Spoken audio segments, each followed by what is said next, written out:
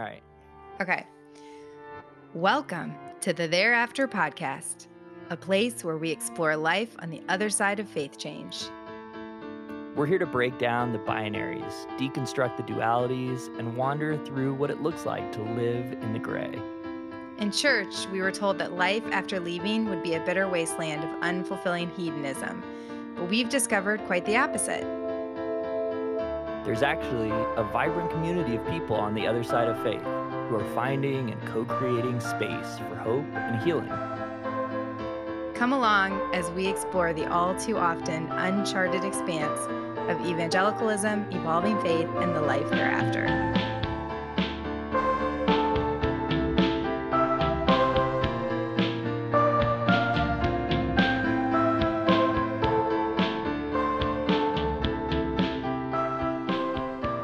It's another episode of the Thereafter Podcast. Megan, welcome to the show. Why, thank you. Welcome to the show yourself, Cortland. That's perfect. How are you? I'm good. It's almost Valentine's Day. Do you have any big Valentine's Day plans? I do not. Is that like a big holiday for you? You know, if it was, it would be an expensive one. We try to minimize the Valentine's Day emphasis in the polyamorous community. It's part of the polyamory handbook. Could get really expensive and complicated for people real fast. Well, my kids are excited about it. There's a running joke that I see on Twitter regularly of like the restaurant that has the deal where it says, bring your wife 10% off, bring your girlfriend 15% off, bring them both and get half off. Oh, that's And people funny. are always like, oh, polyamorous, this is our dream. That's awesome. Bring my wife and my girlfriend. Well, it might not be glamorous, but we historically, Papa Murphy's has heart-shaped pizza on Valentine's Day, which is always kind of a nice, hey, get some pizza shaped like a heart. There you go. I had a date with somebody who used to work at Papa Murphy's the other day, and we actually had some pretty good conversation about the fact that my only knowledge of Papa Murphy's was when I was on food stamps. You could get Papa Murphy's because it was not cooked food. And so that was our big splurge on the food stamps. We used to, on EBT, we used to get Papa Murphy's when we were, being extravagant, as the conservatives would say, wasting, taxpayer dollars or something like that. Yeah. Hopefully you didn't buy a birthday cake. Yes. Yeah. I actually saw some discourse about that today on TikTok or something. Really? Somebody complaining about people using EBT to buy steak or something and how it was so offensive. Yeah. Because apparently people on assistance shouldn't eat good food. Kevin Nye has a whole thing about that in his book. I know we always talk about Kevin on the podcast. Yep, this is the Kevin Nye podcast, which happens before TwitBits, yes. but after our little intro there. Yeah, we might have talked about it, but how they served avocado toast one time at the center where he worked because it was like this whole thing, like people deserve nice things. Like why not? So, but yes. Should we get into TwitBits? Let's get into it. Let's talk about Twitter. Can I rage? Like, are we there? There it is. The drop happened, the little tweet bird thing that happens when we say TwitBits. Yeah. It might have just happened again. I don't know how he's going to edit this together. I love it, actually. I like the little sound. This is your time to rage. The fucking revival that's happening in Kentucky right now. Can we talk about that for a minute? We can talk about it. I know very little about it, but I have just picked up from what I've read on the Twitter's first. Okay, Tell me about it. What's happening? People can correct me if I get this wrong, but my understanding is people came to some kind of chapel service on Wednesday. Asbury is the university, college. It's a seminary or university or something. In Kentucky. And they just stayed and they've been like singing and praying ever since. And I've seen different takes on it, but for a long time, most of the hashtag Asbury, I don't know if I'm saying that right, revival were, they were all just so like praiseful and like happy about it. And I was like, hell no. No. And I think, let me just give a little bit of context because I always think that when people are deconstructing and something like hits them really deeply, it's because that hits who they used to be really deeply. And I bought into that shit for a little while. I was in a small group where it was like prophecy and revival and all of that. And I think, I just started to see it for what it really was. And I think especially with the election, it was like I had the same people that were speaking quote unquote prophecy and revival say that the prophets are saying vote for Trump. And I was just like, fuck no, that's bullshit, And so it's like, I just see all of these people getting together with this emotional experience, having this big wave and thousands of people now. And then people are coming from other states. And I can just see where the hell this is going. And that is, there's going to be some kind of momentum to do some kind of tide with these thousands of people on board and this emotional, they're not eating. They're saying like, oh, it was dinner time, but look at how many people stayed and didn't eat. It was the Super Bowl. Look at how many people. And I'm like, I wonder how many people are actually like, oh, fuck, this is all the way. It lasted till Sunday and I missed the Super Bowl. Like, so I needed to rage about it because I was like, on Twitter, I said a couple things. I was like, show me people that are getting housed and queer folks flourishing and white supremacy being dismantled, and then let's call it a revival. Let's not have this emotional, sleepless, foodless experience and be like, this is amazing, God is moving, because it's like, okay. And now Shane Claiborne's talking about it, and of course Sean Floyd is talking about it, and yeah, I'm Yeah, over it. the whole thing just like really just like felt like Floydy, very Sean Mm, Floydy, yeah. in general. And I tweeted without knowing a ton about it. I tweeted, next time I have a 100+ hour manic episode, do I get to call it revival? I had a lot of people in the replies saying like, "Hey, I'm so sorry." I had someone DM me saying, "Oh, I'm sorry that you've had that experience." I needed to be more clear that I was not having a 100+ hour manic episode. Not that I haven't had manic episodes before, or that uh, I'm unaware of what that experience feels like. But that's what, to me, when people talk about these types of things, they sound like collective manic episodes. It feels like this psychological phenomenon of mania, of like we're all just in this moment and feeling this mania. It's just, to me, I feel like it can't be psychologically healthy, and I feel like maybe I'm an asshole for thinking that, but it really doesn't feel healthy. It doesn't feel healthy to say this thing has swept us away and we are not thinking about eating or sleeping or doing any of the things, taking care of ourselves. We are just swept away in this emotional moment. It doesn't feel I don't feel like there's any way to be able to, like, kinda package that in a way that's like, "Oh, this is healthy. This is Yeah. this is a manageable, healthy, thing to be experiencing." It feels like mania. It feels like occultic. It feels manipulative. Well, and not to mention like the emotional experience that you can have with music, right? Then moving music. And like I tweeted out like, "Hey, I'm going to bring a couple of hundred of my friends and we're going to listen to Ani DeFranco and sing and have a feminist revival all night." And I was thinking like you and I are going to go see Ani in March in Montana, and I'm like, Hell yeah. what are we going to like drive a perimeter around the city and claim it for feminism? Like what the fuck? Like I mean, you could, yeah, sure, I could do that too. We could like spark shit if we wanted to, but we don't, because that would be manipulative. And there's like music that's really moving that could be the soundtrack to our little movement. And I know like people on Twitter were like, "You're kind of being a downer." And I'm like, "I'm sorry, but can we look at the reality? Because these are the fucking people that stormed the Capitol. Can we name that? Because they were the people that said the prophets are saying Trump's really president. We're going to storm the Capitol because we have the name of Jesus behind us." And I just like, I'm over it. I can see it. I can see where this is going. And it pisses me off. And I swear a lot about it. And I'm not going to apologize. Yeah, and the people like yourself, like the people that have been involved in it, the people who have been swept up in it before. I mean, I was in a cult. you have experience in this particular subculture.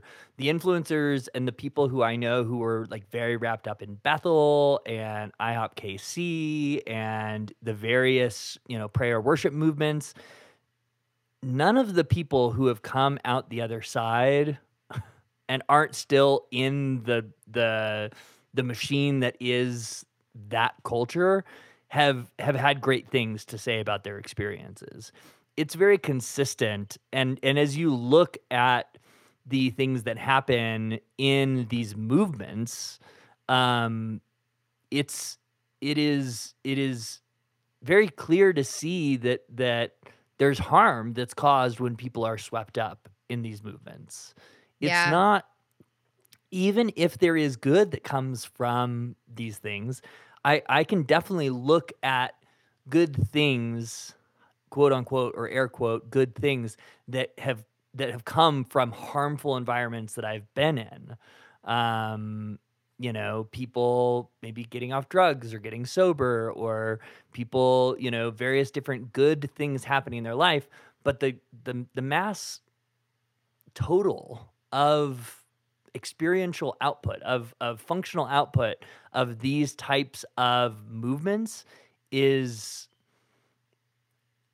countable, and it is, you know, far outweighing in the negative.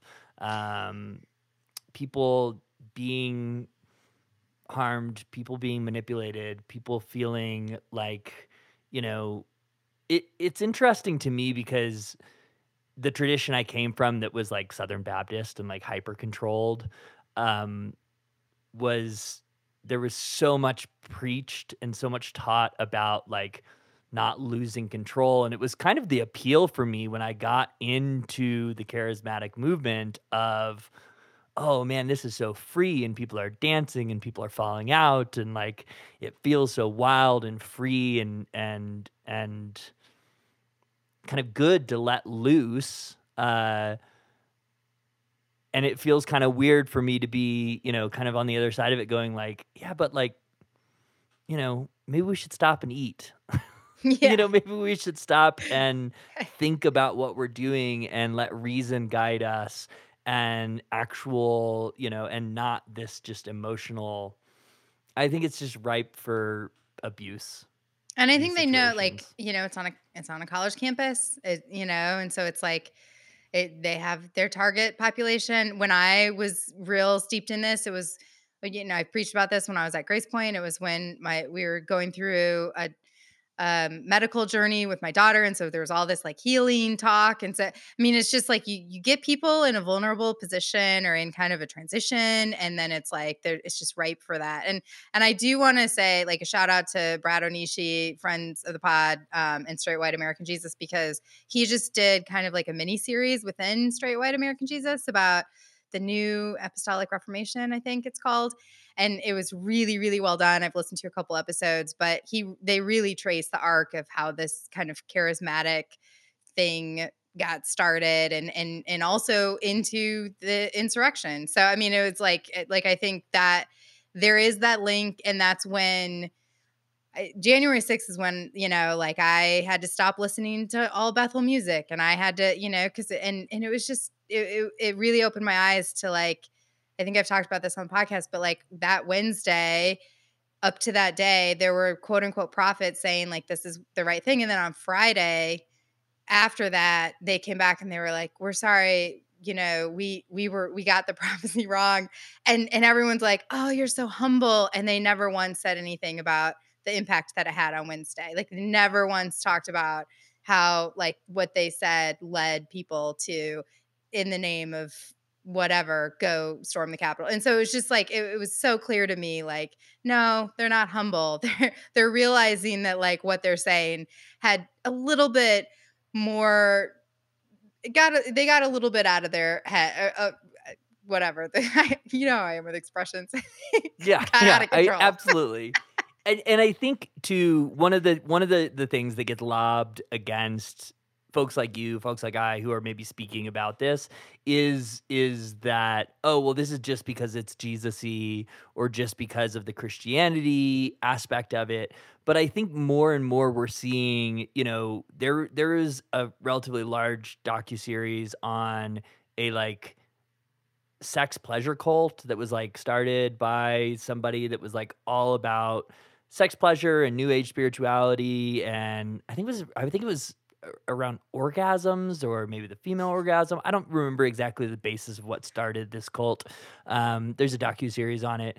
There's Nexium, which is another cult that we've seen had multiple docu series and things talked about, various other movements, new age spirituality, sexuality, even queer affirming, spaces that get this same type of collective uh, emotional buy-in, and they're all damaging. So this is not just Yeah. about, I think a lot of times people are like, oh, if it was, a bunch of, queer people having an orgy for 100 hours straight, you guys would be clapping. And it's like, well, yes, I may want directions. I don't necessarily think that I would be praising any ideology that is using this methodology and using this type of a thing to signify that there is something significant happening, because I think it's important for us to stop and think about what's going on and think about balances of power and think about residual harm that might be caused no matter what the ideology is. And so when we talk about Yeah. things like this, I think it's important to distinguish that we're not just upset because they were praying to Jesus. We're upset because this practice feels like it could be very harmful and damaging. And yes, it's been used by people with an ideology to win people for Jesus, but it's also been used by other groups of people to just as damaging and just as harmful of ends. Yeah. No, my issue with this is not Jesus. It's the emotional manipulation. And I was emotionally manipulated by all this shit. So, but speaking of Jesus, did you see any Super Bowl commercials for Jesus this Are we weekend? going to talk about, I feel like we are Hashtag he we gets are us.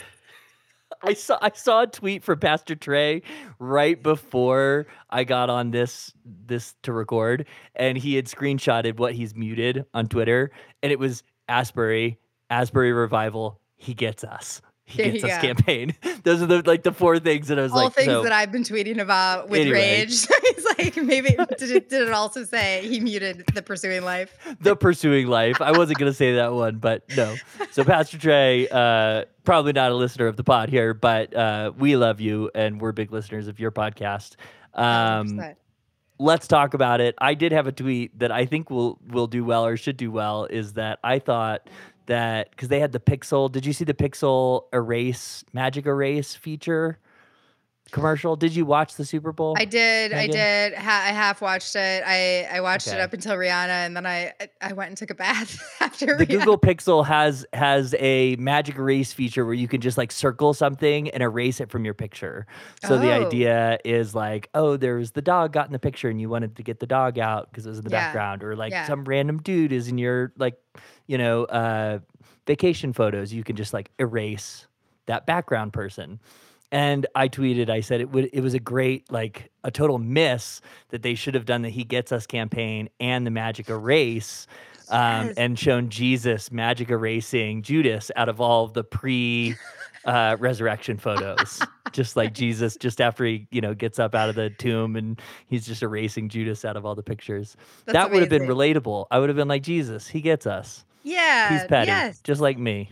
Yeah. And shout out to Transvangelical because she had a bunch of great, like that whole day yesterday was just kind of rolling with like, I wish I could think of one. But she was just, yeah, just had a ton of like, he gets us, like he drank at weddings, he gets us, and like I Yeah. can't remember them all. Jesus got boners he didn't want and had to be like, oh no. This is me Yeah. pretending to have a boner and waddling for the listeners. Anyway, he gets us. But can we just say that, like, I don't know, if I had $100 million to spend to represent like what Jesus was all about, maybe I wouldn't use that on a Super Bowl ad. Yeah, I mean, it's patting themselves on the back is what this is, and I think the more important thing to talk about is that the money that is funding that campaign is also funding all kinds of awful things. Yeah. There was a lot of people who were talking about the links between the big money that was funding the He Gets Us campaign and funding anti-trans legislation and various other really horrific things that are being done to promote conservative ideals and limit access to abortion, et cetera, et cetera. And yeah, it's just to me, it's just laughable. It's just like, dude, I don't necessarily take the approach of like you shouldn't spend this money because like you're gonna spend your money on stupid shit. Like your Fair-ish. priorities are bad. Yeah. You're going to. You guys are you in general, the people funding this, like they're not going to spend their money. Like look at how much money comes into the evangelical church in the US on a yearly basis. It's Yeah. tons of fucking money. And they have historically spent their money on tons of things that are dumb. My bigger critique is like, who do you think this is? Like, who's watching the Super Bowl and be like, well, fuck yeah, I guess I'm a Christian now. Like, who, he fucking gets us. It feels like a really ineffective use of money, even if you're trying to get people to like get with your idea about Jesus. You know On what they top of should the have fact that it's done? not feeding people or clothing people, but like, I don't expect them to do that shit anyway. They should have done a Jesus Bowl, like the Puppy Bowl, because I mean, I that was effective because all of those animals were adoptable, and my kids were on the. They kept posting the website. My kids were on the website. They were like, "Mom, this puppy's in Portland. Like, I feel like we could just go get it." Like, it was like 2 hours of marketing for like that's what they should have done if they wanted to promote Jesus. Like, I The mean, Jesus Bowl. there should have been like a hotline. We could have hacked into it if you really want to know what deconstruction is. Oh my goodness. Yeah. Yeah. I don't know. The He Gets Us campaign, I feel like is just to me it's a total miss. And it brings up another thing that I saw on Twitter this last week. That's the Keller Center. Did you see anything Mm, about the Keller Center? a little bit. Talk about it. The Gospel Coalition did a big rollout for the Keller Center. Tim Keller, they're creating this center to curate content, podcasts, a new apologetics movement, essentially. And the whole kind of video campaign was like basically saying like, hey, it used to be that when we were evangelizing, people had these base level assumptions about God, about evil, et cetera. And so evangelism was easy. You were just connecting the dots between these things. Universally, people believed in a God. Universally, people believed in evil. And so even if someone wasn't a Christian, you could say like, hey, here's a God. You've been bad. Connecting the dots and winning people to Christ through this, lens of Christendom that we had before. And now we're in this post-Christian world and we need a new level of apologetics to be able to convince people of Jesus and Christianity. And the thing that was humorous to me was like basically the what was said in the announcement was basically like, we are not taking any of the concerns brought up by this new movement of ex-evangelicals or deconstructionists or whatever as anything but a threat to basically just counter. And so my tweet and my take was like, their first point of it was like closing the back door. We need to close the back door and not let people keep, escaping Yeah. Christianity. And I tweeted, I was like, when the building's on fire and you're more worried about closing the back door than putting out the fire, your priorities are fucked up. Like, Spot on. because Yep. you are ignoring the fact that there's a problem. People are not going out the back door just cause the door's open. They're going out the back door because they're getting burned inside. And so Yeah. like why don't we take all this money that we're using to try to keep people Christian and make people Christian and like make it so that people don't get so harmed in our Christianity. Yep. Uh, so yeah, that was my take on the Keller Center and new apologists in general, which I just again, I feel like the way that they talk, I don't know who they're winning. I don't know who is like consuming this content. You're either like totally bought in and you're a fan of the content they're making, or you are going like, oh, that's silly, and you're moving on. I don't know that they're making any content that's winning people over.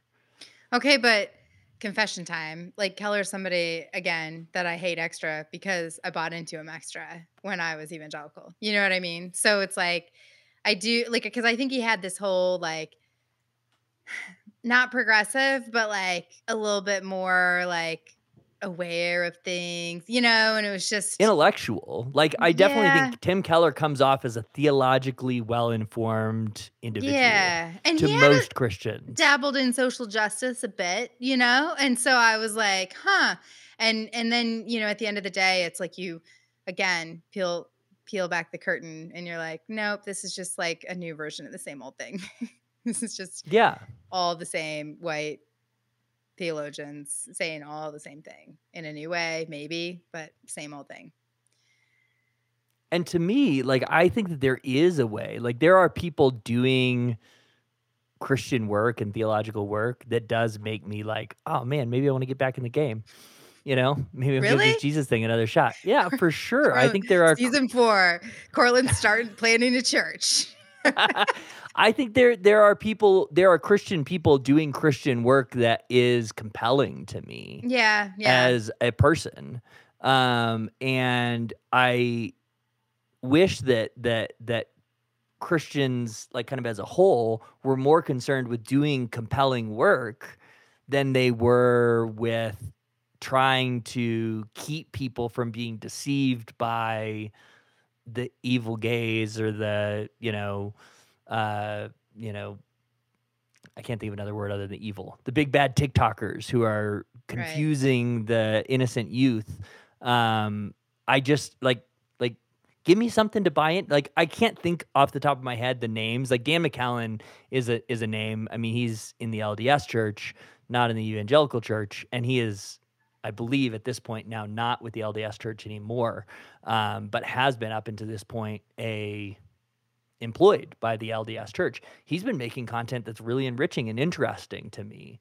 And there's another creator that does a lot of stuff or interacts a lot with Dan on TikTok, and he's a Bible scholar and theologian, Christian guy, and he makes content that I'm like, oh, this is interesting content. I want to follow you. I want to learn from you. You're a Christian person. I mean, we talk about Tim from New Evangelicals. We talk about Mason Meninga, who's like, still in the JC crew at the moment. He's making content that I really like and want to support. No, we're not writing off everybody just because they're Christian. I mean, I still loosely identify as progressive Christian. Should we get into the episode?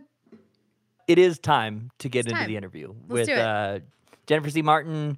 I'm really excited that we got to have her on the podcast. We get to talk a little bit about polyamory. It's one of my favorite things to talk about. And she is just like, I feel like we could have recorded 10 episodes with her. So there's so much more to cover with her. And I think she'll be one of those guests we definitely bring back on at some point to talk about other things. But until then, let's get into this one.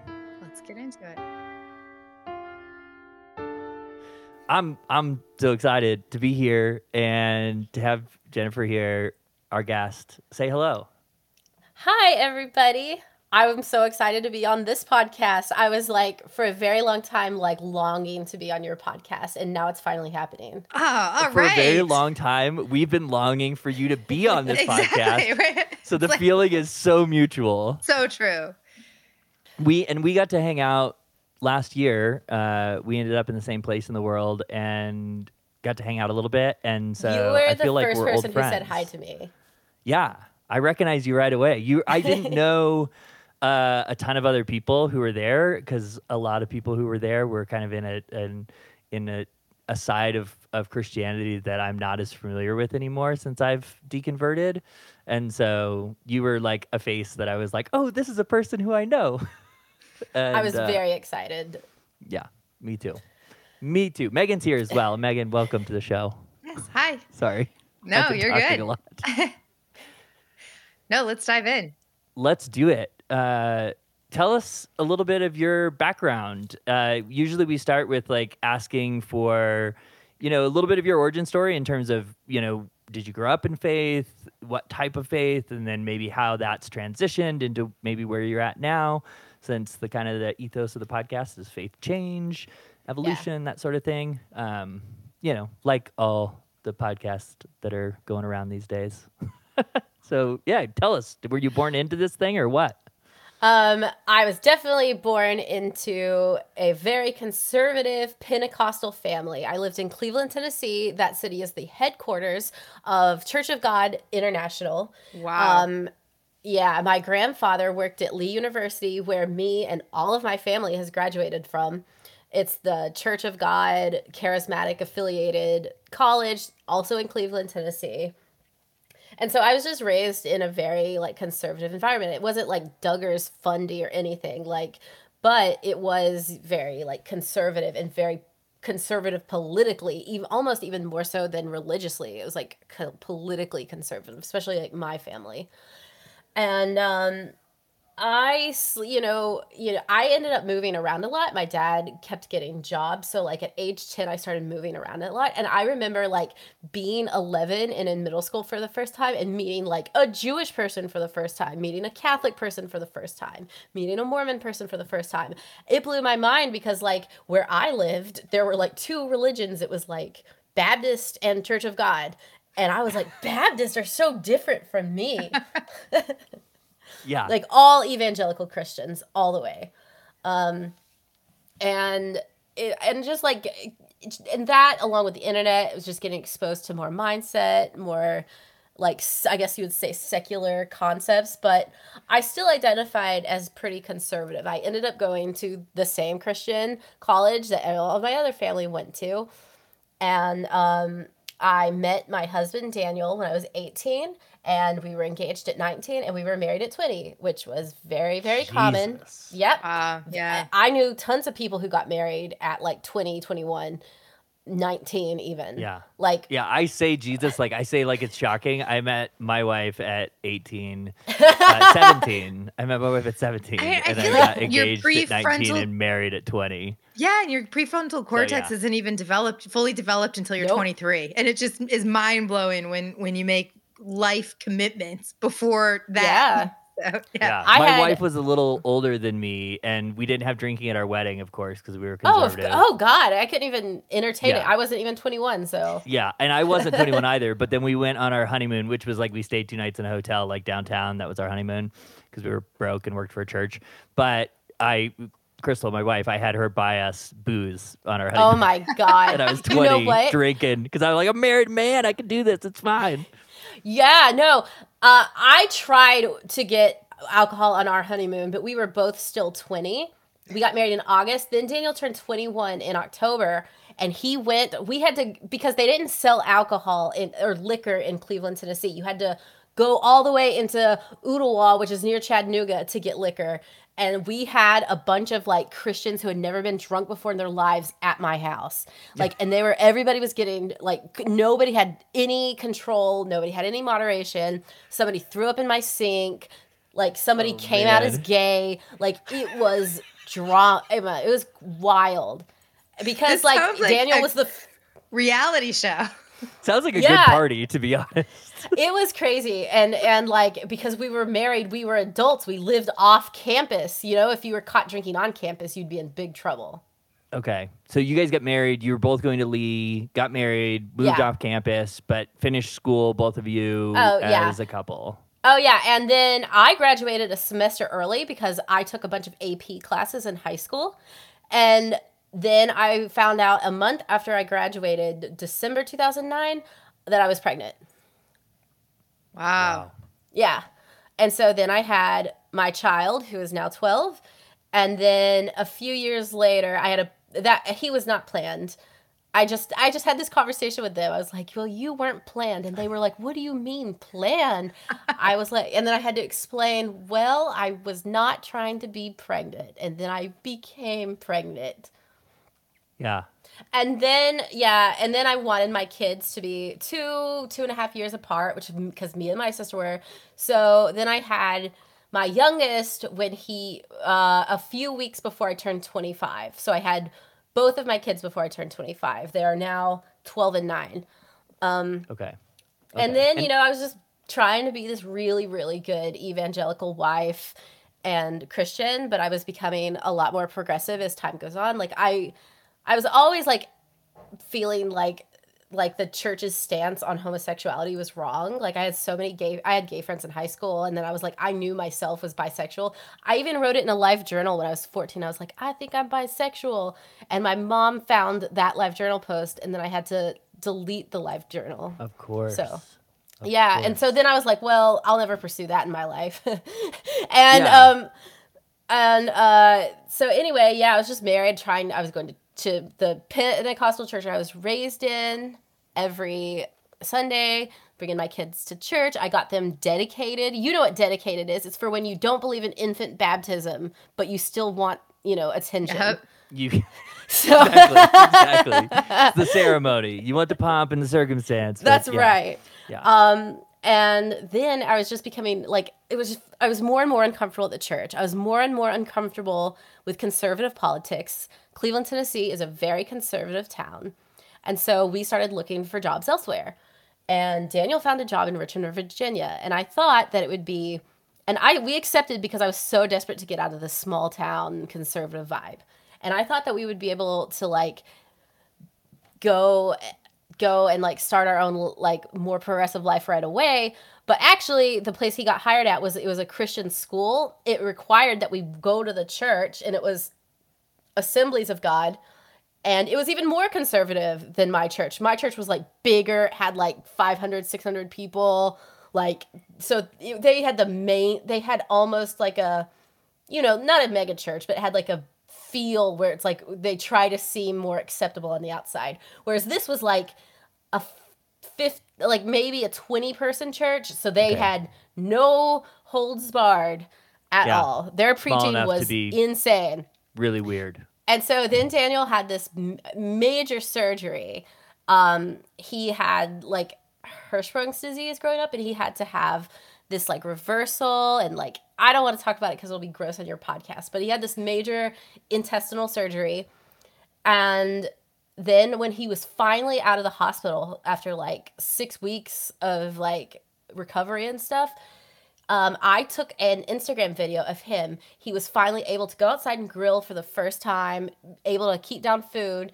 And I took a little Instagram video of him using the grill to pop off the cap of a beer and drink it. And he got fired for that. Wow. No way. And I was like, yep.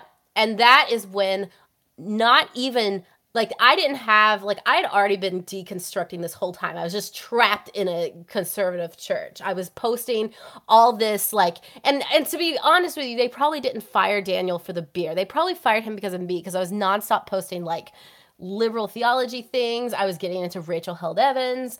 I was just nonstop posting why Christians should be friends with LGBTQ people and support it politically. And I think that's probably the real reason they fired him, right? Because I was antagonistic and I hated going to that church. The beer was just the smoking gun. Right. And then the next week we went to a United Church of Christ church. I'll even say it, if people want to come to my church, they can come to my church. It's me and old people, and that's it. St. John's United Church of Christ in Richmond, and I've never looked back. And what a jump. You just jumped straight. The next fucking week. Yeah, just you were straight out of the 20-person weird super conservative church, and you were like, no, we're gonna go to the most open-minded, totally progressive, other end of the spectrum. It was a big sell for me. They were having a family week. The pastor was a woman. There were gay couples there. There was trans people there. I was like, yep. I was like, this is what it always should have been right? And I love that.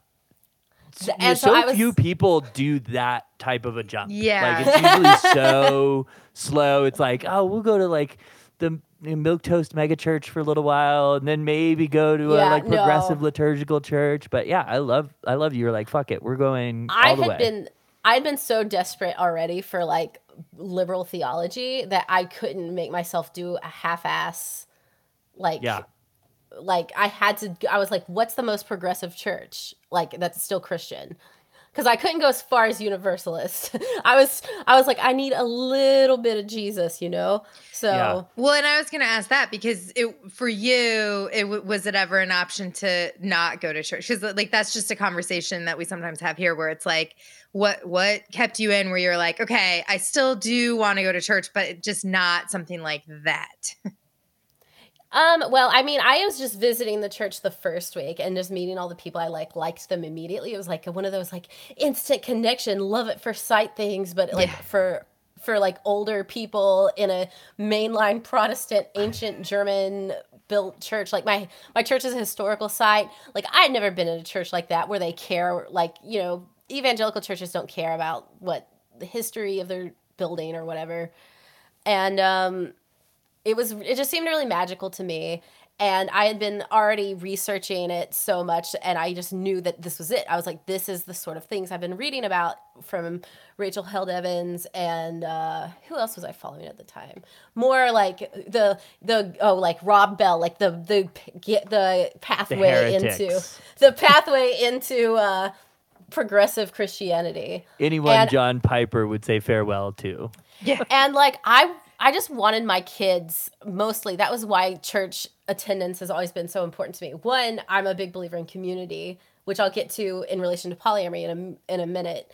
And I wanted my kids to see, and like I was afraid, like they were getting to the point, how old were they when I started going to this other church? Maybe like 7 and 4, or maybe 6 and 3.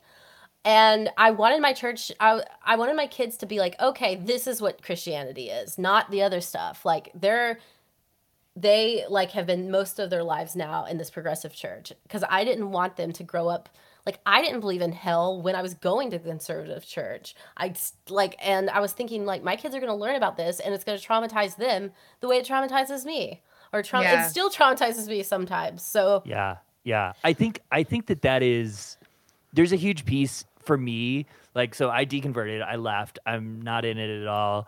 And having my kiddo, like, I think that there's something to what you're saying about like giving them that experience of something that is beautiful and pure and like holistic and not toxic in terms of like their relationship with religion is something that like my kid, you know, I have, you know, had conversations, we'll talk about stuff. And there are these moments where he'll say something like, oh, you know, he was talking about a friend of his, and, you know, we were talking about like, you never know who might be gay or what people might be into. And he was like, well, I know this friend of mine is not gay because he's Christian. And I was like, oh, you can be gay and Christian. Like my son has grown up, because we are an atheist household, kind of assuming that the worst aspects of Christianity are what Christianity are. And so correcting that has been a process. And I think that what you're saying is a really important piece, and something that I've even had to think about lately as a parent. Yeah, my kids were shocked. I had to explain to them. I was like, so like I had a grandmother that disowned me for being polyamorous, and like I had to tell my kids about it, and which was a really hard thing to do because it like affected them. And like I'm like, this is why we're not going to back to Cleveland anymore. We just go to Nashville to see. That's where my parents live now. And I was like, they think that we're sinning because I have multiple partners. And they were like, how is it a sin? They couldn't even comprehend it. I was like, they think, you know, that people who sin, they like have hell, but we don't believe that, and we believe this and this and this. Like they honestly couldn't even comprehend that Christians were like could believe that stuff. And I was like, awful. Yeah. I was like, not only do they believe that stuff, I was like, we're in the minority. Yeah. We're in the vast minority, like, or the unvast minority, I guess I should say. Yeah. Yeah. But so about a few months after I started going to this new church, I started, like, I had always struggled a little bit. I married so young. I was really flirty online. I was really, like, into sexting. I never cheated on Daniel. Never, like, entertained it. The worst I did was, like, sext. I was a little bit of an exhibitionist, and I remember I sent someone a picture of my boobs, and then I told Daniel immediately. I was like, I'm so sorry. I don't know what came over me. Like, and he was a little mad, but, like, not really. Like, I guess, like, other guys would have been furious but, like, I don't know. And so then I started having more feelings. I was like, gosh, I knew I was bisexual. But then I just felt like not only, and it's one thing to be like attracted and flirting to other people and then being like, well, I'm married. I can't do anything about that, have a stop. But it was one thing that I was like, I would get crushes on people and then I couldn't get them out of my head. Like, had nothing to do with sex. I would be like falling in, having this entire like love affair in my head with how obsessed I was with a specific person. And then eventually it would go away or something. But then, like, I just thought, then I just got another one of those crushes and I didn't pursue it, but this is a horrible thing. I mean, I feel like it went about as well as it could have gone, but generally maybe don't do it when you're spending a romantic night with your spouse. So I'm spending a romantic night with my spouse. It's Okay, tell us the story. Christmas. Yeah, it's Christmas. We're back in Such a mood. Tennessee. And, like, somebody else has the kids for the first time in forever because we live in Virginia at the time with, like, now we have Ty and we just always have somebody with the kids. But, like, at the time, it was almost impossible for me and Daniel to spend time alone together because we don't have any relatives in Richmond, Virginia. We didn't have very many friends at the time either. And so I was like, Daniel, I don't know if I'm going to be able to do monogamy for the rest of my life. I had never heard the word polyamory before, but I had looked up like open marriages and stuff like that. And I didn't know, like, if you had told me then, me having this initial exploratory conversation with Daniel to like me having lived with my two partners now for 3 years, I never would have thought that. That's not what I thought would happen at all.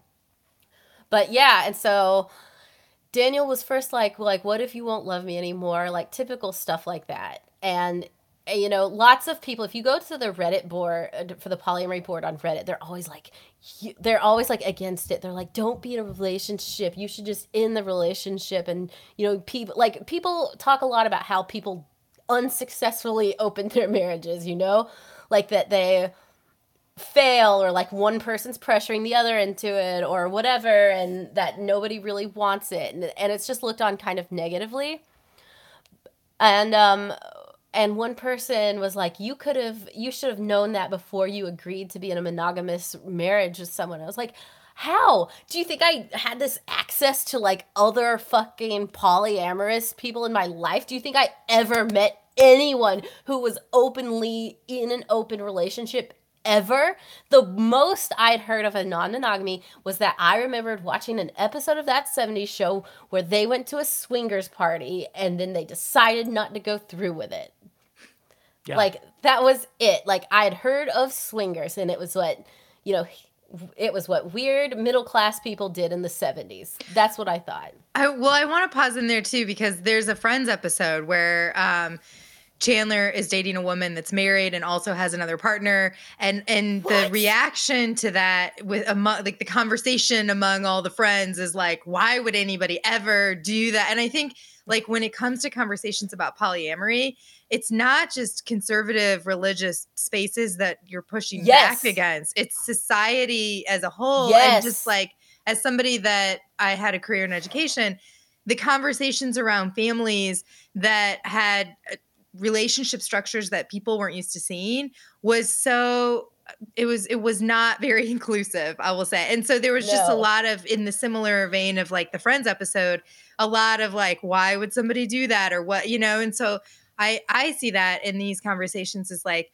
I guess my question would be, when it comes to that, like, do you feel, because it like when it comes to pushing back just on society as a whole, what are some ways that you're able to kind of, because you live very openly and you know, with the relationship structure that you have, and have you come up against that, and how do you handle that? Yeah.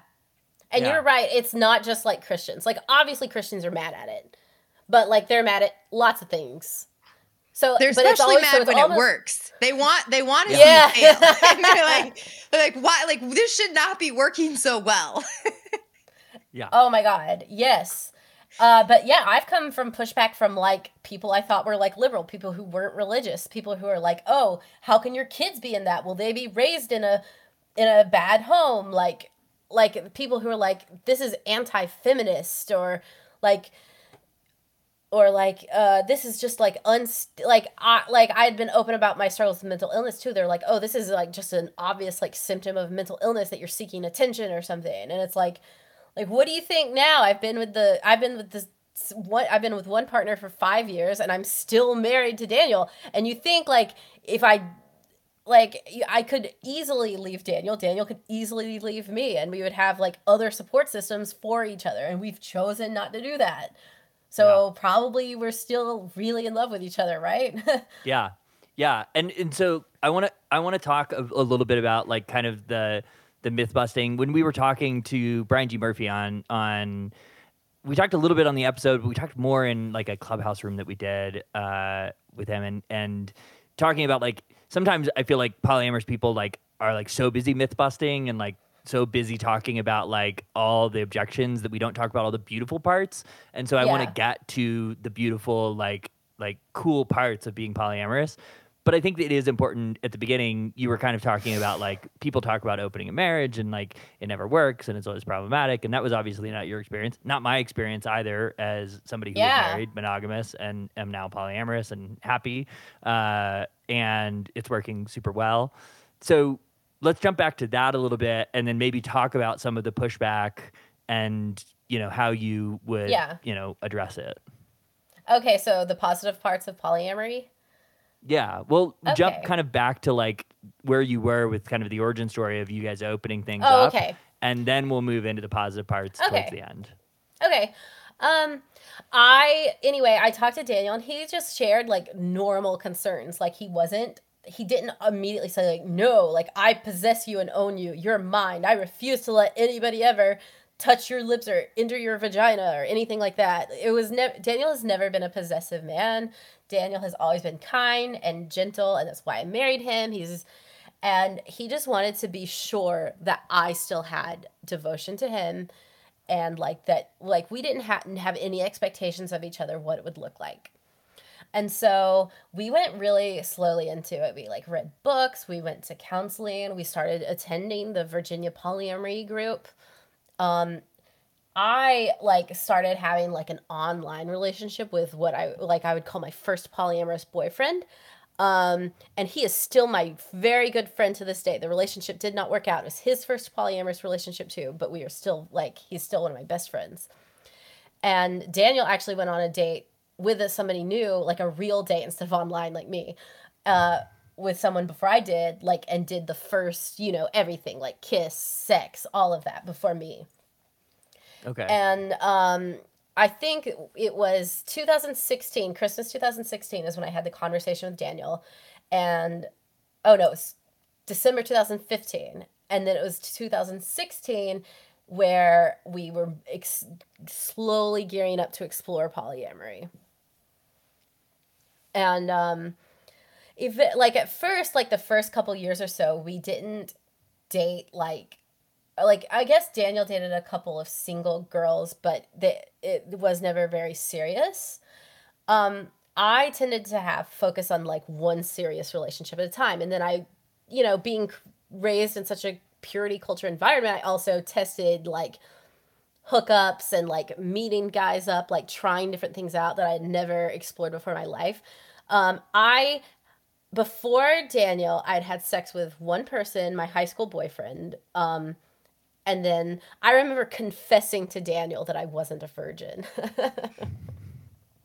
Like, I was like, are you mad? And he was like, no, that's exciting. Wait, he didn't see the ghost of your past relationship, like following you around, like we're told happens in purity culture. He was like, wait, there's only 3/4 of a heart in here. Sorry, because you gave a piece of your heart away. No, and then I had sex with Daniel when we started dating. But, and this is some really crazy Christian fucked up logic, when we got engaged, we decided to stop having sex. I spent half of that time doing a semester in Europe, so it didn't like matter, but we decided not to have sex for the entire engagement period. So we were born again virgins. Nice. Yeah. Was it worth it? Where like when you got back together, you were like, It was- this is different. It was like, I mean, I had had sex before, so I wasn't like scared. I feel like if you really wait to have sex on your wedding night, you're a little bit scared. I wasn't scared, but it was pretty fun after the waiting period. Not gonna lie. Yeah. But yeah. But my first sex was on my wedding night, and yeah, it was terrifying. But I also like am not like a hyper, like I'm not very allosexual. I'm like pretty gray. Right. So like I'm the opposite. Yeah, for me, like sex is great, but I'm like, can we get to the cuddling, please? Like that's what I'd like to do. That's cute. That's cute. No, like I've always wondered like how people wait. Like no judgment at all. I think like ultimately I don't care. People do what they are comfortable with sexually, but like I have always wondered how people really do like wait till their wedding day. But Yeah. I don't think very many people do. Like Yeah. and I think honestly, like the way, like my sexuality, like the way, because like I'm like able to, right? Like Yeah. I'm polyamorous and an atheist, so like I should be having sex with, according to like my parents or other conservative people, like I should be fucking everything that I possibly Yeah, my can. parents definitely think that I do. Yeah.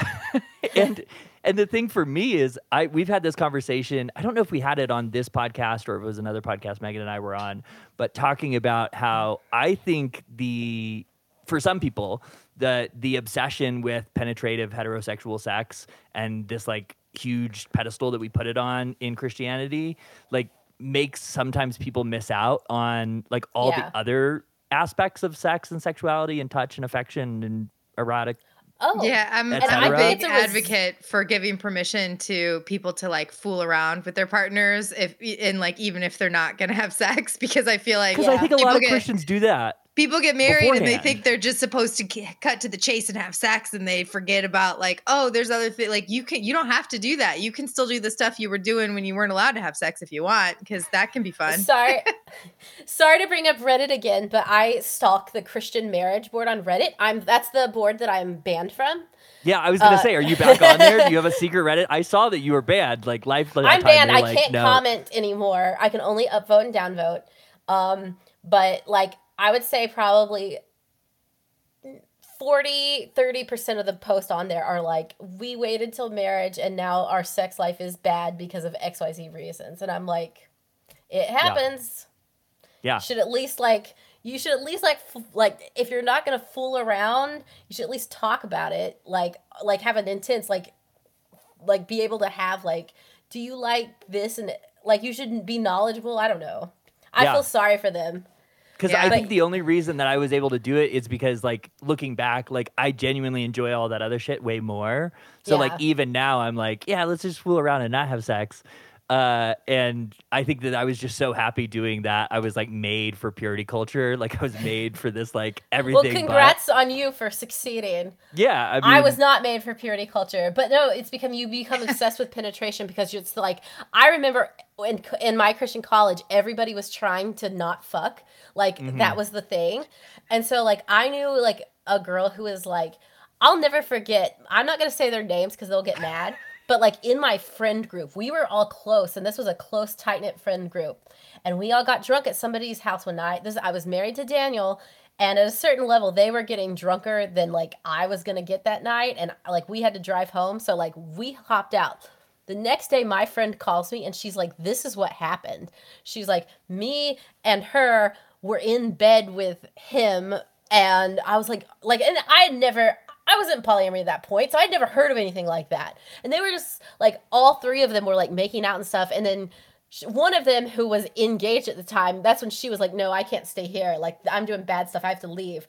And then the other one, he was like, yeah, and then I put it in, and I just came. And so I eventually asked him, I was like, so you had sex with her? And he was like, no, it didn't count. But because I came out, I went and I got her Plan B the next day. And I'm like, if you buy Plan B for somebody, you're not a fucking virgin anymore. We held hands and then took Plan B just in case. You just never know. Yeah, and so Wow. I know. And so, like, I think the obsession with penetration comes from just being like, it's the one thing you can't do. Everything else is a gray zone for like the modern Christian evangelical. Exactly. Yep. But yeah, like so I tried lots of different sex things. I had sex with women in threesomes and alone, and it was fun. I had a girlfriend for a while. That was my only bad breakup, is the serious girlfriend I had. I'm friends with literally everybody else I've dated. And then, but I was primarily dating people who like also had what I would call primary relationships. They were just like other polyamorous people. So there was never an expectation like, oh, one day we're going to live together. Like, no, it's like we're going to be married to our person and have our families. And then we're going to hook up and go on dates and have fun, maybe go on vacations together. And like, that's what our lives are going to be like. Oh, and then I met Ty in, when did I meet Ty? I think 2018, early 2018. And he had just gotten out of a serious relationship. And I don't know, like, I have these gut feelings about people when I meet them and I know that I'm going to fall in love with them. Is that crazy?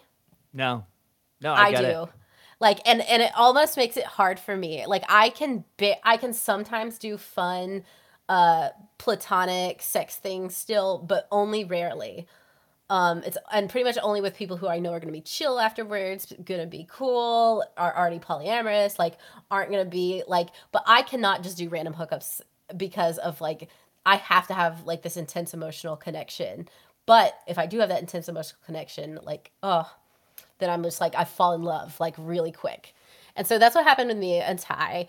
Ty had just gotten out of a relationship, and he was single though. Like I had never had this serious of a partner who didn't have another partner. And for a while, like things were just like they were casual for him more than me. I was just like head over heel obsessed in love with him, and we were dating, and then I just realized slowly that he wasn't dating anybody else besides me. Like he was like, oh, I'm poly too, but he like I think for the first like year and a half that we were together, he only hooked up with an ex, and that's it. Like as far as like outside of our relationship. And it was just like at a certain point we were dating and we took things really slow, which was hard for me because I am just like a fall hard and fast kind of person. But like it's a good thing that we went slow because of the implications of what it would mean for our family in the future, which is that he would come over and he got really close to our kids in a way my other partners hadn't, and that Daniel's other partners hadn't, and he was really getting involved with our lives in this deep way that he actively wanted to come to kids things, he actively wanted to come to birthday parties, he actively wanted to be at our house for things, for like dinners every weekend, rather than just like, oh, I'm here to pick up Jennifer, or like, I'm here to hang out at this party event, or I'm just here to spend the night and then like leave awkwardly in the morning. Like it was just becoming such a different vibe. And and then we just like, it was to the point that he was like living with us like at our house every like weekend, and it turned into like 3 days where he would just go to work from our house. And he was good friends with Daniel, and the kids were really attached to him. He was starting to watch our kids. Like when me and Daniel would go out, even he was like our go-to babysitter. And then like eventually like we had some money stuff going on, and I just like me and Ty were just like sitting there and talking, and we were like, I don't think we ever want to be apart, right? Like, I can't marry you, I'm married, and I can't have kids. This is a fun fact, hopefully it's not TMI, but Daniel got a vasectomy after I had my youngest kid. And then when I became polyamorous, I also got my tubes tied, because like, even though I am extremely pro-choice, I am very scared of getting pregnant and then not, and then like, I don't know. Does anybody else Yeah. have that? Like, Yeah, I guess sure. it's just this, yeah. Like, I was just so afraid of being pregnant, and I was like, I don't want to have anybody else's baby, and I Yeah. didn't want to have more than 2 kids anyway. I mean, I grew up terrified of pregnancy. Like Yeah. you joked earlier about like the plan B. Like I was definitely that kid that had bad sex education and was like so Yeah. scared if we were like, wait, your pants were off? I don't know. Did Yeah. something happen? Who knows what could have happened? Are you Yeah. pregnant? Or do I have, an STD? I was so scared of like the consequences of sex I in was general. scared too. I was like, So yeah, can relate. and then like at the time, when I first became polyamorous, I was like exclusively dating people who were in primary relationships with other people. So I was like, if I get pregnant with this person's baby, I'm going to ruin their fucking life. And and now I think, if I did have a baby with Ty, it would be fine and normal. I mean, from like an emotional standpoint, not like the practical financial one. Like 2 kids is good. It's wonderful to be in a house where the adults outnumber the children. Yes. Yeah. Yeah. It is a night and day difference. I am constantly asking myself how 2-parent or 1-parent families do anything with multiple kids. So I want to back up and just cover in terms of, you talk about the slow process, and I talk about this too when I'm having conversations with people who are maybe talking about opening up or exploring polyamory or feeling polyamorous. Like for me, I know there's a lot of discourse about like, is it an orientation? Is it a choice? Yeah. And all that sort of stuff. And I think, I don't know, maybe not really a helpful conversation. But for me, I definitely feel like I'm inclined to deeply connect emotionally, romantically with multiple people. That's Me too. always how I felt. Never had language for it. Same. And so early on in our process, I was like, I need to identify this way, even when we had like agreement set up where we weren't practicing. Like we weren't exploring, we weren't dating. We literally had an agreement that we wouldn't like have like physical affection beyond like hugs and hugs and handshakes. Yeah. But I still was like, I still want to call myself polyamorous because it really expresses how I feel. Yeah. Even though I have those agreements in place, and that's okay to not be practicing and still identify as that. I think gatekeeping language is weird, and I don't know why poly and kink people do it, and they do it a lot. But like I think it's important, and I think I would actually rather more people identify as polyamorous and like not worry about, oh, am I polyamorous enough? It'll be like the bisexual thing. Like it makes it easier for bisexual people to come out. It makes it easier to be part of the community. It makes it easier to just say like, okay, well, I'm bisexual and I'm monogamous and I'm married to a man or a woman. But I feel this way, and it's normal for other people to feel this way. And then maybe they find the love of their life of a same or different gender. So, yeah. So for you along this process, when you talk about the slow kind of, journey that you and Daniel went on, what were some of the maybe big elements that you guys came up against that, like, if other people are listening and going through this process, that you were like, oh, okay, here were kind of big transition points. Obviously, you're kind of moving up towards this, moving in and having time move in. That's obviously a big one, but there's probably a few other ones before that too. I'll tell you, like, I didn't everybody asked about jealousy, but I've never really been a jealous person. Like, I'm trying to think if there are things, like, sometimes I get jealous if people go to a restaurant with their partner, but another person that I wanted to go to and not me. And then if somebody watches a show that we were supposed to watch together, then that's fucking, like, that's like what to other people having sex is. Like, outside the marriage, to me. Like, you watched an episode of that without me? I haven't even watched it yet. Like, and Daniel and Ty wouldn't even dream of doing it now because they know how mad I would get. Okay, but, like, I want you to like continue on what Cortland asked, but I also feel like this is a good place to insert the whole concept of compersion, because Cortland has talked about that a lot, and I feel like that understanding of that word has been mind blowing. And as I've had conversations with people that aren't in the polyamorous world, that like they're like they've never heard that word before, and so. Can you guys dive into that for a minute? And we should use it for friends and all kinds of relationships, in my opinion, too. No, I definitely experienced compersion. And in fact, I wrote a little tiny story for it for the New York Times once, which is like, one of the best parts is not like, oh, I get to have multiple partners and do all these freaky sex things, but like watching other people fall in love with Daniel or Ty for the same reasons I love them is extraordinarily validating. it is like, yes, you get it. Somebody who understands how great this person is. Like, hell yes. Like, and It's like when you meet a person who loves the same movie or band. Yeah, that's exactly what it's like. It's the same feeling. Like, people know that feeling. Be like, oh my God, you love this too. And I love this. And there's a bond. There's like a feeling. Daniel has been dating one girl for over a year now. And like, I was standoffish because I'm always afraid that like, cause I'm like such an intense person that like sometimes his girlfriends have not liked me. And I'm like, I'm just going to be like standoffish and stay out of this.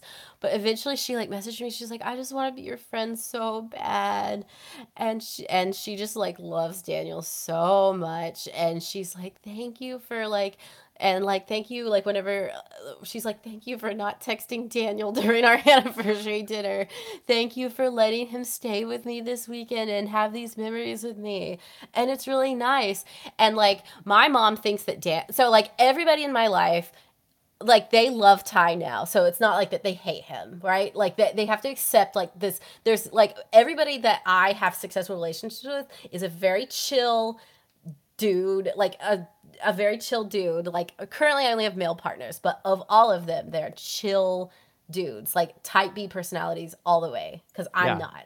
And even if you dated a girl, she'd probably be a chill dude, I would guess. Yeah, no, I was thinking, I was like, well, I'm not dating her, but there's this girl that I hook up with sometimes. She lives a little far, but she is also just like this. Do you know who she reminds me of? Is Fortune Feimster, the comedian. It's like chill Southern lesbian. Yes. Yes. And like, so that's the sort of people that I'm attracted to. And so you can't find things to hate about Ty or Daniel. But like, but my mom's convinced that Daniel doesn't want to be polyamorous, despite the fact that this man has had a lot of fun and has a serious girlfriend too. He just doesn't post about it. That's it. He's not very online like I am. And so my mom thinks, that Daniel's just going along with it, that he's being tortured, whatever. But the other day, Ty like kissed my forehead and was like, "You're so sweet." And Daniel was looking in the doorway and he's like, "You guys are so cute." And I was like, and that's compersion. Yeah.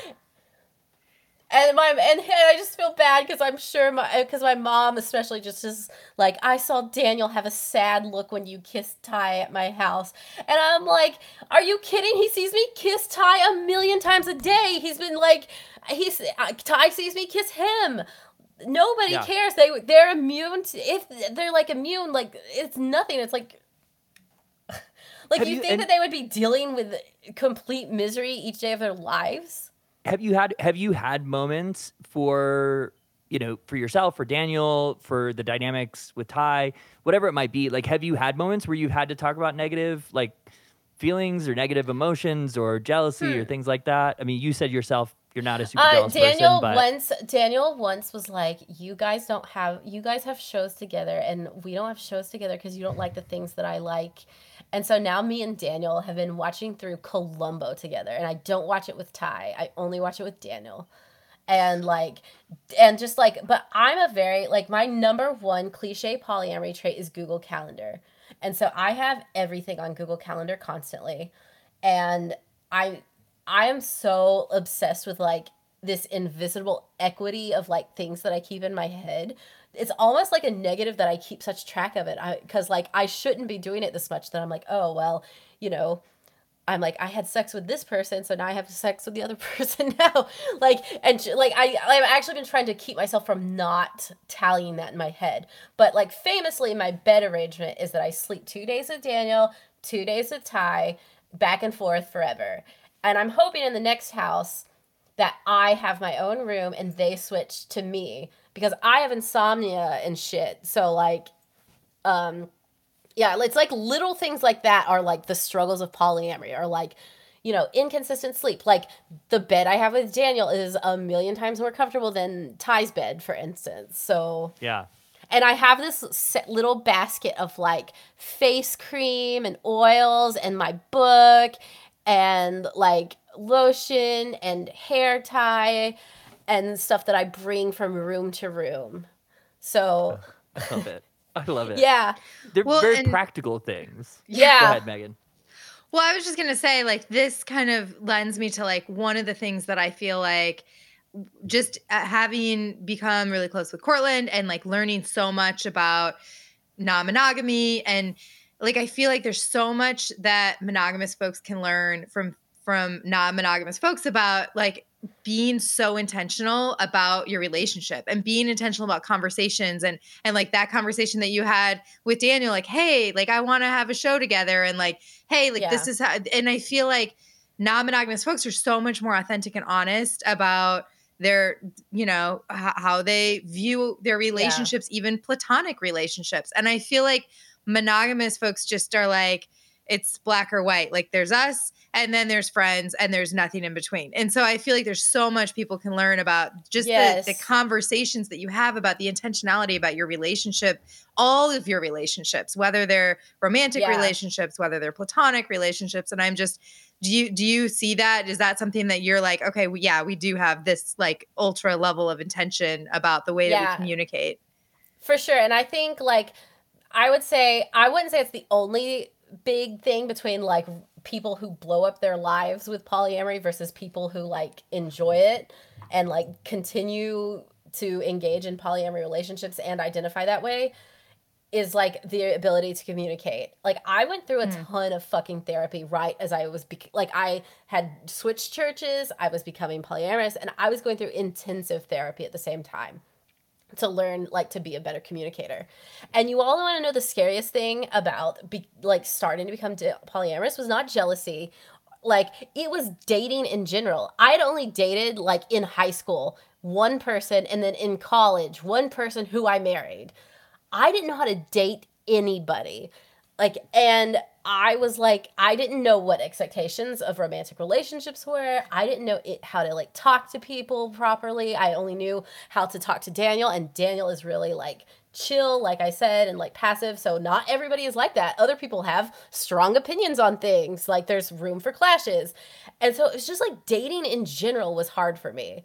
That's what I was just like whenever other people are like, me and my wife are considering polyamory, we've been raised really conservative Christian, I'm always like, listen, like I give the typical polyamory advice that you can Google everywhere, but the Christian polyamory advice that I would give people is specifically about just like learn to date, like learn about dating in general. Just go on a date, like take it slow, learn each other, and like it's gonna be hard to date, and you don't need to be discouraged, because guess what, you're polyamorous, you're dating more people, you're gonna break up with more people. I have been, and I am very bad at breakups. I would say probably that's the hardest part of polyamory to me. Not negative emotions with my existent partners, not conflict in my polyamorous relationships, but getting dumped. And it's good, and when I date more people, it's gonna continue to happen. And and it has happened. There's been 3 particularly devastating breakups. Others were chiller, or maybe I initiated them, so they weren't as devastating. But yeah, it's hard, and it's hard also. And also breaking up with people is hard. Being the breakup, it's like, you know, you don't want to ghost somebody. I have ghosted people before, but I think it's typically nicer to not. Especially if you've like had sex and stuff like that. There's also just like a plethora of like monogamous breakup excuses that you don't get to use anymore. You can't be like, I want to date other people, and it's like, oh fuck, I already do that. No, you really have to be like, we're not. You have to be honest. You have to be like, we're not compatible. You have to be honest. I'm not feeling this. It's hard. Yes. Yeah. Like dating is hard, and I feel sorry for single people too now. Yeah. And I was gonna say to Megan's point, just like people think that I had a bad experience with monogamy, but like no, like I was happily monogamous with Daniel, mostly successfully monogamous with Daniel, other than sexting. My parents are madly in love with each other, almost like codependent. My sister is in a happy monogamous relationship and not interested in polyamory, but supportive. She's probably the best monogamous ally in my life, is my sister. And like my dad sends me photos of my mom, like, this is Queen Bee, her name is Bethany. He's like, look how pretty she is. Like, he's obsessed with her. No, I don't hate monogamy, and like I think that it's really beautiful for some people. I will say the one monogamous thing, which I think will annoy Megan also, is that I hate when I hear people being weird, like with opposite sex friendships. I'm like, well, what about non-binary people? What about like, Yep. I'm like, why, like, do you, like, why be this controlling and possessive over it? Do you think, like, and what if you're bi? Like, that I'm bisexual, polyamorous. Nobody can be friends with me. Yeah, that's what we, as like, just after I came out as bi, we did a whole episode about, actually, I don't even know if we were out when we did the episode on the Billy Graham, or if I was out when we did the episode on the Billy Graham rule, but we did have that conversation because it's like, then what? Yeah. And also like the standard for fidelity is completely individual and unique and personal. And and I see this on both sides. We got into this little conversation on Twitter, you and I, Jennifer, like a few weeks ago. Oh yeah. Because and it like kind of coincided with something else that I had tweeted too about how like I think that there's oftentimes gatekeeping in all sides of monogamy, non-monogamy, and all the various different types of non-monogamy. About like, you know, and you see this in queerness too, in the queer community, people gatekeeping. You know, I've had so many people be like, "You're pansexual," and I'm like, that's fine. Like, if you want to call me that, like, I'm bisexual. Like, but you can pants fine, gay. You want to call me a lesbian? I don't really care. Like, I know how I feel. Like, that bi is the word that works for me. But when I met somebody who was a good friend of mine, and him and his husband were like, we're monogamous. We don't understand non-monogamy. And then like told me the story about this threesome they had and how wonderful it was. And they were like, yeah, but we're monogamous. Like, we had a threesome together once because it was an experience that we had, and we might do that again. But I'm not going to gatekeep. They want to call that monogamy. That's their version of monogamy. I guess so. I know other monogamous couples that they're in a throuple with the guy's motorcycle. Like, I know that is the third partner. That motorcycle gets all this attention that like some of my partners don't get. Whatever you want to call it, we don't have to like rigorously define it for everybody. You get to define it for yourself. That's the beauty of alternate relationship structures. Yes, I feel like for a while I've thought that maybe I was like, have you heard the term polyfidelity? I went through a period where I wasn't dating anyone other than Daniel or Ty, and I was like, I think I'm happy like this. I think I could just be them two for the rest of my life. And then of course I met somebody else, and I was like, oh. And like also, I also have I personally do not make agreements with my partners about what they're allowed to do or how they're allowed to date or anything like that. Like, I'm a big, like, the way I practice polyamory is a lot of like personal autonomy. The only like vetoes that I would even have or whatever are like coming around my kids. Like, if I thought somebody was bad and like I don't want to be around them, but if I thought someone was like dangerous, then I wouldn't want them around my children or in my house. But like, I'm not going to be like, you can't date them or anything like that. Yeah. Well, and I think too, and safe sex stuff. Obviously. And honesty, like that's, required. I think it's important because when you said like the way that I practice polyamory, I think it's important to note that everybody's relationship structure, even within polyamory, looks very different, and it's not prescriptive. And so that's something that I don't know if monogamous folks realize that it's such a wide spectrum of like, the way that people practice. Yeah, everybody has different rules. Some people just like to like hook up with other people occasionally, like open marriage and like don't ask, don't tell, like they never know. Some people only do group stuff together, like that's the only format that they have. I've always been like date separately kind of person, and that started like a lot of people, they make fun of like the unicorn hunter. So it's like, oh, we're a married couple looking for a bisexual girl to join us. Yeah, I'm annoyed already. I could never do that because I know it is annoying, but like I never could even entertain that even when I was a dumb, young, naive polyamorous person because I didn't have anyone to watch my kids to go on a date with Daniel. Daniel and I had to date separately, so somebody else was at home with kids. Yes. Yep. Yep. And not to Like, I have my personal, like, annoyances at certain people in the non-monogamous Yeah. community, like swingers. Like, I just like if someone is a swinger, oftentimes, like, I'm just like, I don't know if we're gonna be friends. That's just based on personal experience, and I'm open. Maybe I'll meet a swinger and we'll hit it off and be good friends. But it is okay to have that nuance and variance between different people who do things differently and still have an acceptance for, as long as it's being done ethically Yeah. and above board, we can Yeah. support each other. Honesty and communication. I don't see how that could be if everybody is being honest and open with each other.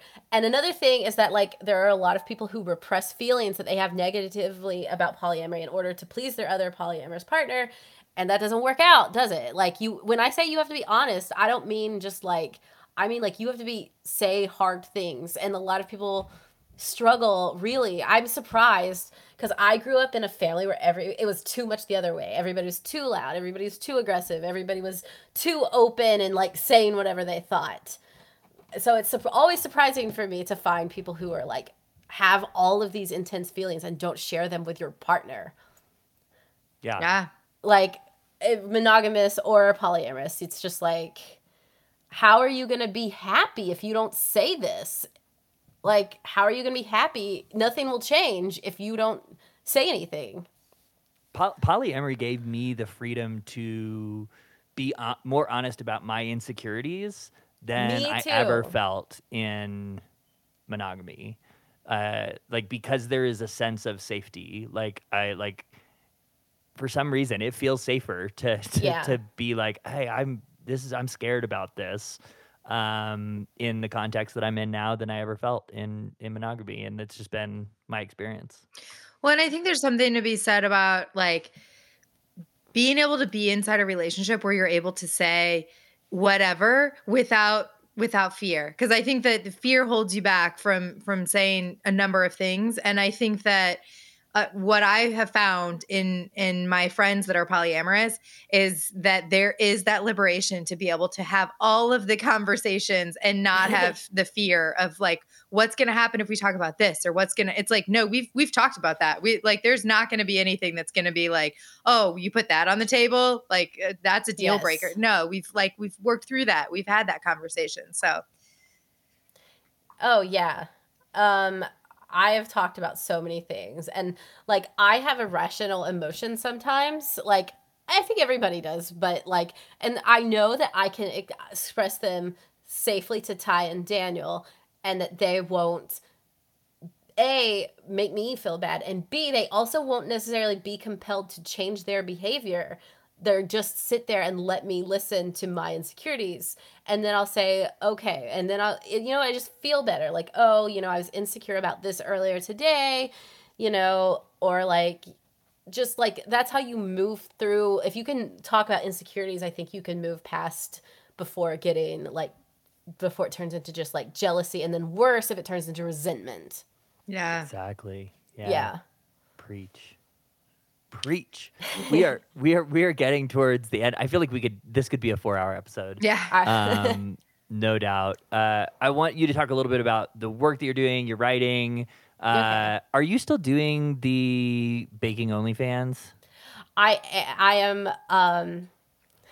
am going to put a beignet recipe up soon, but no, I haven't been. So I lost my easy, fun job that was so easy and took almost no time at all last July, and now I'm having a real big person job where I have to write. Do you know what affiliate marketing is? That's my day gig. Yeah. Okay. That's the put the food on the table job.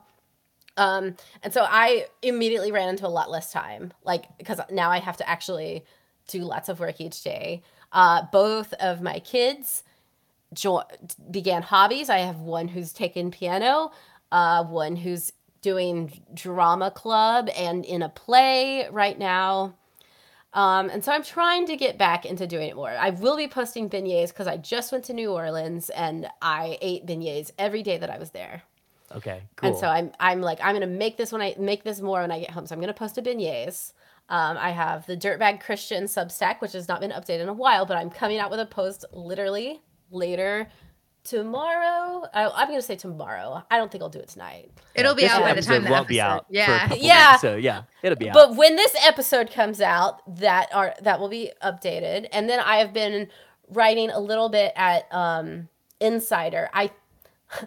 Insider, and I was recently interviewed by Today Parents with another polyamorous family.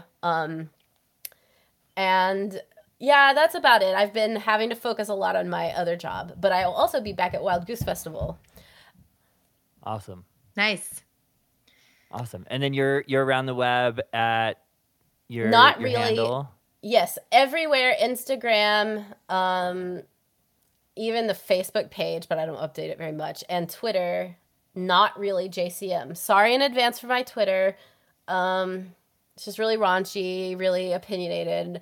I come from I had a lot of online informative years, so I have like this troll personality on Twitter, but I promise I'm very nice in real life.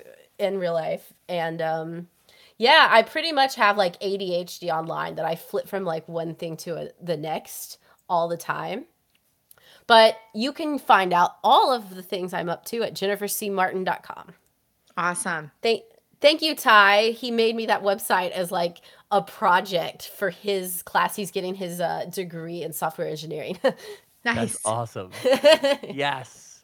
Love when the schoolwork is able to help out a friend. Or partner.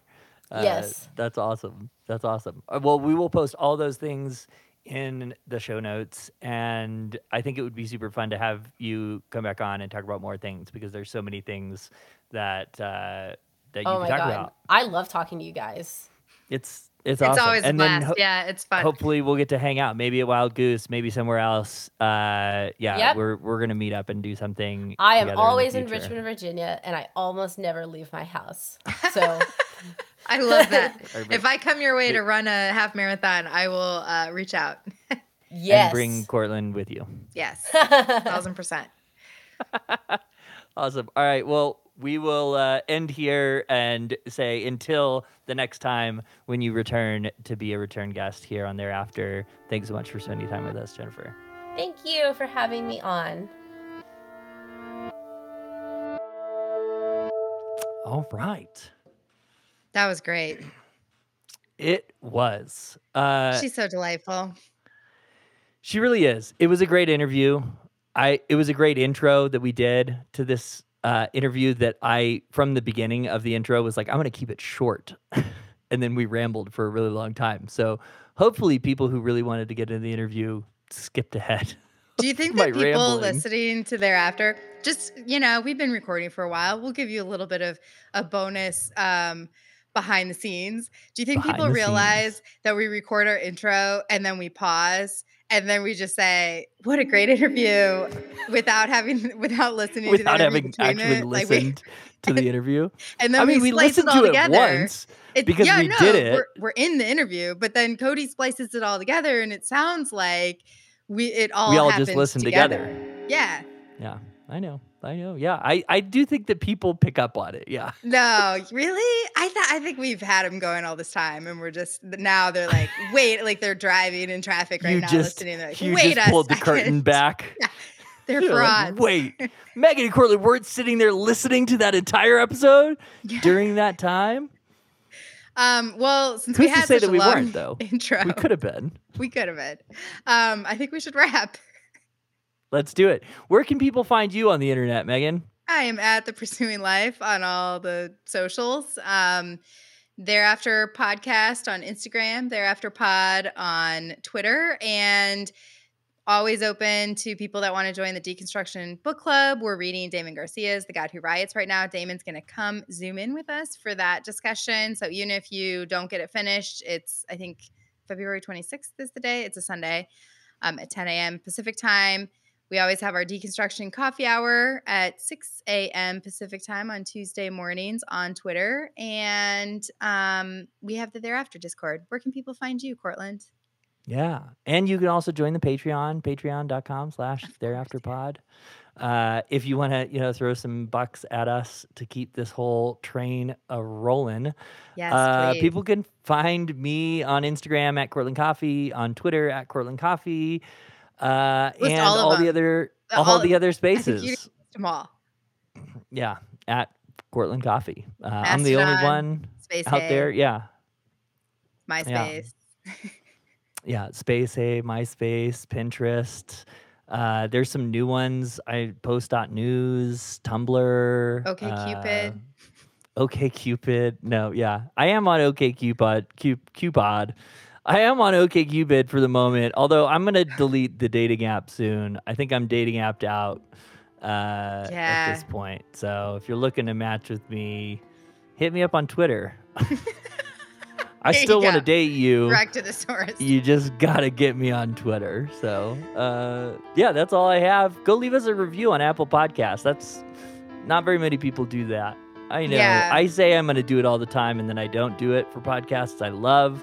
But when I do, I know it makes a difference. And if you would do that, that would be super cool. We would be happy about it. Hey, I'll tell you what. I'm going to do a bonus giveaway. If somebody wants to leave us a review, tweet at us, and we will send you a book written by somebody that is a previous guest on Thereafter. We can discuss it. And if multiple people leave reviews, we'll shake you up and have a drawing. Cool. Yeah. I just did that for Brad Onishi's book, so we'll have to pick somebody else other than Brad, because unless we want to give usually another I let copy the of Brad person Onishi's choose. book Like away. go through our guests and choose. I like that. All yeah. right. All right, we'll do That's it. kind of It's a cool. You got a contest. big Little library giveaway. to choose from. I know. I think we gave All away right. Naked Pastor's book recently. So Well, until Okay. next time, everybody, we will be back here, and please connect with us on all those places that we just said. yeah. Until then. Until next time.